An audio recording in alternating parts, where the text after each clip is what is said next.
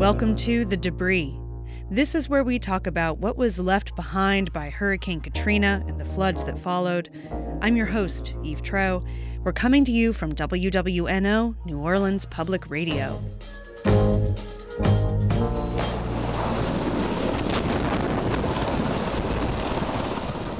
That's a military helicopter in Mississippi right after Katrina, dropping off water, ice, and MREs, meals ready to eat. The Defense Department delivered 21 million of these non-perishable, heatable, edible, well, technically edible rations to first responders, stranded citizens, emergency workers. Hey, today we're going to talk about the Army MRE, Meal Ready to Eat.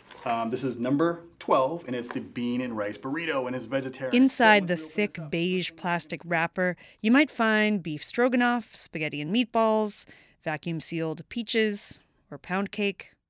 Some people here still keep uneaten MREs around a decade later, in the garage, in some pantry corner, a reminder of the storm. It's the kind of thing that you might think about throwing it away and then think, oh right, it's hurricane season. Maybe just hold on to it a little longer. Well, eating was and is and will always be a big part of life and the economy around New Orleans. Pretty shortly after the immediate need for food after the disaster had passed, talk turned to the fate of the city's restaurants. Zagat, like the cat in a hat. Okay, Zagat, okay. That's Tim Zagat on NPR's Talk of the Nation in 2007, talking about the first Zagat's Guide to New Orleans after the flood. Is it clear people are starting to go out to eat more often in New Orleans?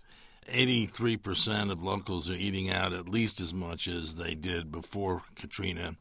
Almost all the major restaurants are open again. This city is ripe and ready and wants people to come. And they need you. Now, a little trivia. The root of the word restaurant is, in fact, the French verb to restore. And New Orleans restaurateurs, the proprietors, were seen as key figures in restoring the life and spirit of the city. There was an undeniable sense of healing sitting down to a meal at a familiar place, ordering a favorite dish. But there was an irony, too. While customers took relief and refuge in restaurants, many restaurant staffs were scattered, struggling. So many of the people who worked in the restaurants and worked in the hotels lived in the areas that were devastated, and they are now living in Houston and Atlanta and everywhere else. And that's one of the big problems the city has, is bringing back people who are formerly the backbone of the city's labor force. Rent went way up after Katrina, and those prices have stuck in many parts of the city. Public housing that used to be near the tourist districts, the big brick complexes like Lafitte and Iberville, closed after the flood. Like many cities, poverty in New Orleans is being pushed to the suburbs. One of the lifelines for the service industry today is the Canal streetcar. Running from the freeway to the French Quarter, it's how many hotel and restaurant workers get to their jobs. Producer Kate Richardson rode along with a veteran and a newcomer. Jeffrey Feast, F-E-A-S-T. I worked for the Sheraton New Orleans Hotel for 32 years, working in-room dining. You know, I commute back and forth to work. I catch the trolley, I park at the end of the Canal Street. Parking is real expensive down in CBD, like $80 a month. I mean, it's a good thing. The parking lot is right on side the hotel, but I choose another way, a little cheaper. Things was pretty good after the storm when we was getting back on our feet. A lot of people came back, and we lost a lot of people. I'll say about half and half. 10 years later, I think I'm making less money, to be honest with you. Life is up and down. What can I say, Hey, nice talking to you. Have a blessed evening. You too. Andy Lynch, Palace Cafe, right on Canal. I started at the end of February. I worked uptown for a hot second, then I realized it wasn't for me, so went back down to the French Quarter. I'm originally from Atlanta, Georgia. Moved here just over 2 years ago, and it's probably the best decision I ever made. People are more open. I don't have to have a car to get around. Back in school, making good money, have great friends. We were lucky. We found a 3-bedroom for $13.75. It is a walkthrough, so I am in the middle. I'm ready to move in on my own, but a nice one-bedroom can easily top $1,000, which is just a little too much for me. Well, it's been a pleasure. Yeah, thanks for talking with me. That was Jeffrey Feast, 30-plus years, in-room dining at the Sheraton, wants to retire soon, and Andy Lynch, proud new resident of New Orleans. Since Katrina, one of the big stories is that New Orleans has more new local restaurants than it's ever had before. There's a food boom, undeniably. But just after the flood, none of that was a given. Anybody want to start? It'll get easier as we go along. In October 2005, my neighborhood in New Orleans didn't have power yet. I was staying in Oxford, Mississippi, where the Southern Foodways Alliance invited me to something called the New Orleans Chefs Summit in Greenwood, Mississippi. There was porch music, there was barbecue, there was a lot of bourbon, I won't lie. And there was a big roundtable discussion about everything from insurance to staffing to who would live in New Orleans again anyway, and what would they want to eat? When I went down to check out Bayona a couple of weeks ago, ran into one of my good customers on the street, and he was out, driving around looking for food to feed his crew that was working on his house and things like that. Susan Spicer had limited staff available to reopen her place in the French Quarter. I think the customer base is going to certainly be a mix of the construction, FEMA people and all that sort of thing, and locals that are just people that already have places to live and need to get out. I mean, there's not that many grocery stores open, are there? I don't really know. And then what else do you have? You have the regular blue-collar workers that are going to be there for a long period of time, renovating houses all around the city. Popeyes, McDonald's places, they're out the door with people. Bars are packed every night, they said, from workers. Most restaurant owners hadn't received any money from their insurance more than a month after the flood. It was this puzzle. If you filed for certain types of money, the clock started ticking on when you had to reopen. And if customers weren't back, then was it better to wait? Have I lost our customer? Yes. John Besh of Restaurant August related that situation. Huge amount invested in banquet space, and every convention is now wiped off the slate. The kitchen and service staffs were a total mixed bag. We had 57 employees. We touched base with all of them. Most of the cooks, we found jobs for them everywhere from DC to New York. So these guys and gals are all over the country right now. A lot of the dishwashers, God bless them, have had a chance to get out of the city and see what life is like north of I-10. They're able to actually live in better housing, and they have, I hate to say, a better opportunity outside the city than what they had. Speaking for a couple of people, that I'm actually glad that they got out. Some were waiting on schools to reopen for their kids and their customers' kids before they thought about reopening their restaurants. Chef Leah Chase of the Creole dining stalwart Dookie Chase noted a different clientele than some of the others at the table. In my case, I have a big takeout. All my takeout business gone. Across the street, I don't know if anybody will come back. That's gone. Across the street from the shuttered Lafitte housing projects, her restaurant did take a bit longer to reopen. Well, my two bosses down there might disagree with me, but I'm going to open. Rain, shine, hell, up, high water, if it's just me. They say high water. Today, it offers buffet service. It's usually packed for lunch, offers dinner too. Leah Chase has won many awards and even hosted President Obama.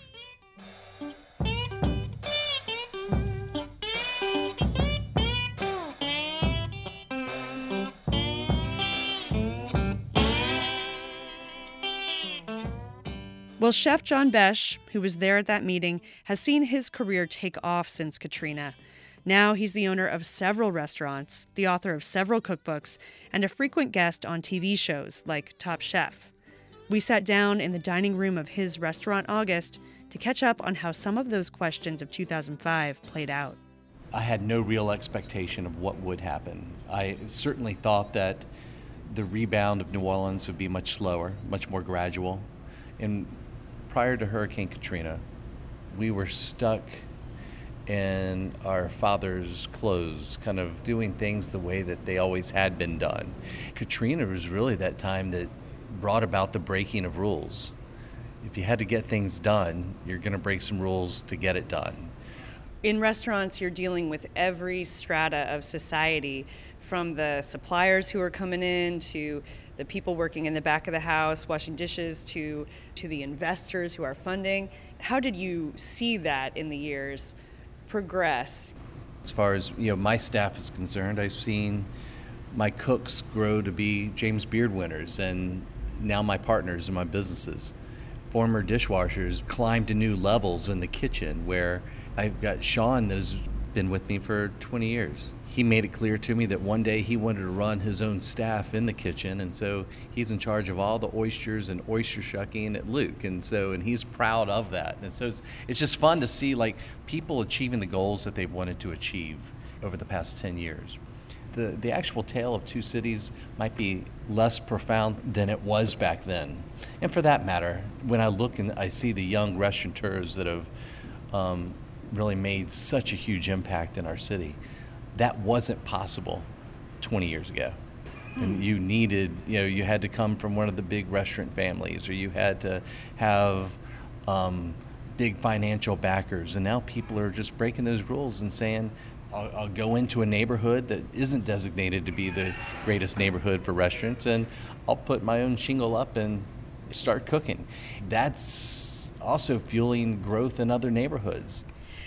And at the same time, it feels that then New Orleans has become a little bit more like other big food cities, like New York, like San Francisco, like Los Angeles. So how do we balance that holding on to tradition and yet also take our place among the great cities for food in a contemporary way? Yeah, how do we retain our culture? That's a good question, because that's what it really comes down to.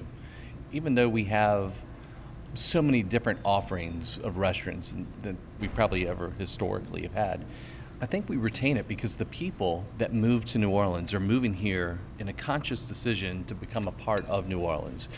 They're going to do their spin on it, and I think that's a beautiful thing. But I think it's only beautiful if we help raise the people of New Orleans up with it. And that's the only thing that I fear, and that's why we created our foundation. In the wake of Hurricane Katrina, I looked around our brigades of chefs, and how many of them were black? How many of them came from inner city New Orleans? How many of them had a real shot at the kind of economy that Emerald and I have gotten to share in? I think it's our job to make sure that those that need an opportunity, that want an opportunity, have an opportunity, because generations of New Orleanians that have been here before have made this culture what it is. But we also can't dictate where it goes. I think we have to allow it to happen. What do we see in this restaurant, in Restaurant August, your flagship in many ways? Is there anything here in the daily operations and the food that feels like it was impacted by Hurricane Katrina anymore? You would have had to have known us before. Prior to Hurricane Katrina, I was a fancy restaurateur, more concerned with magazine articles on the walls than anything else. I had a chip on my shoulder. I wanted to be the best and blah, blah, blah. You came here, you had to order the tasting menu, nothing a la carte. It was all about me. After actually feeding people that were hungry, it changed my life forever. It changed this restaurant in such a way that this restaurant really and truly became a cornerstone in the rebuilding of New Orleans. Not because of me, but because of all the people that played a role in it. I thought for certain I would be out of business, but we would go out of business doing the right thing. And now that, when we're thriving, I don't take, and we don't take, any of it for granted. So it's a place that almost memorializes the rebirth of New Orleans. Does it matter for people to be conscious of what the city went through?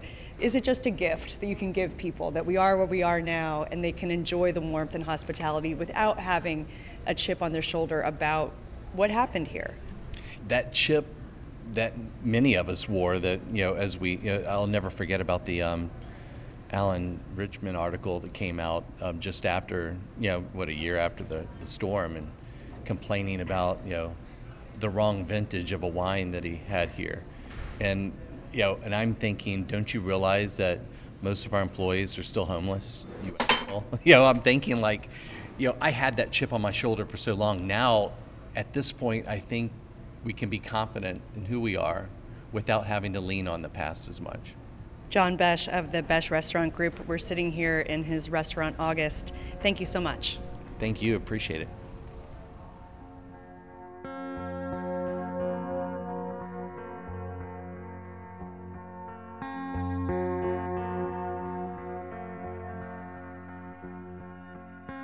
One of the big issues that came up at that chef summit of 2005 was wine. Yes, the need to drink it to cope, but more than that, what it was worth or not worth after Katrina. Imagine thousands and thousands of bottles left for weeks or months or possibly flooded. Well, a longtime wine consultant in New Orleans uncorks that story. Well, my name is Mark Peltier. My position is wine and spirits consultant. The big effect for us as a company was the heat damage to the wine. With no air conditioning, no refrigeration, the wine was severely damaged beyond repair, if you could repair a wine. We filed a claim with our insurance company for goodness, it was over 20,000 cases of wine.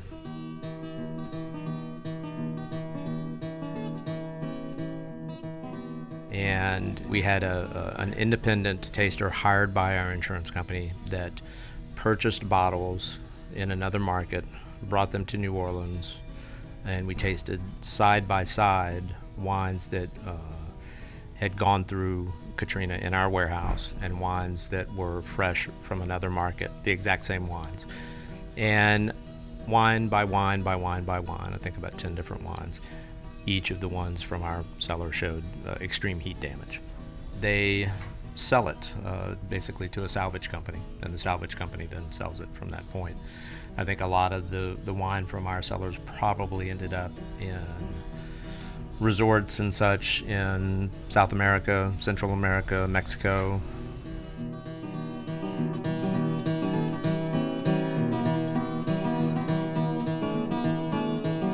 I think we have one bottle left in our cellar at home that was a pre-K bottle, pre-K purchase, and I think that's the only one. And it's a 2002 Vosne Romanée from a producer by the name of Ligier Belair, and I kind of got my eye on that one to open this time. And if it's bad, there will be a backup bottle of something else.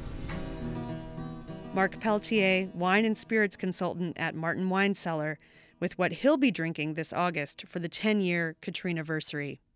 And with a good lesson from the flood, you always need a backup plan.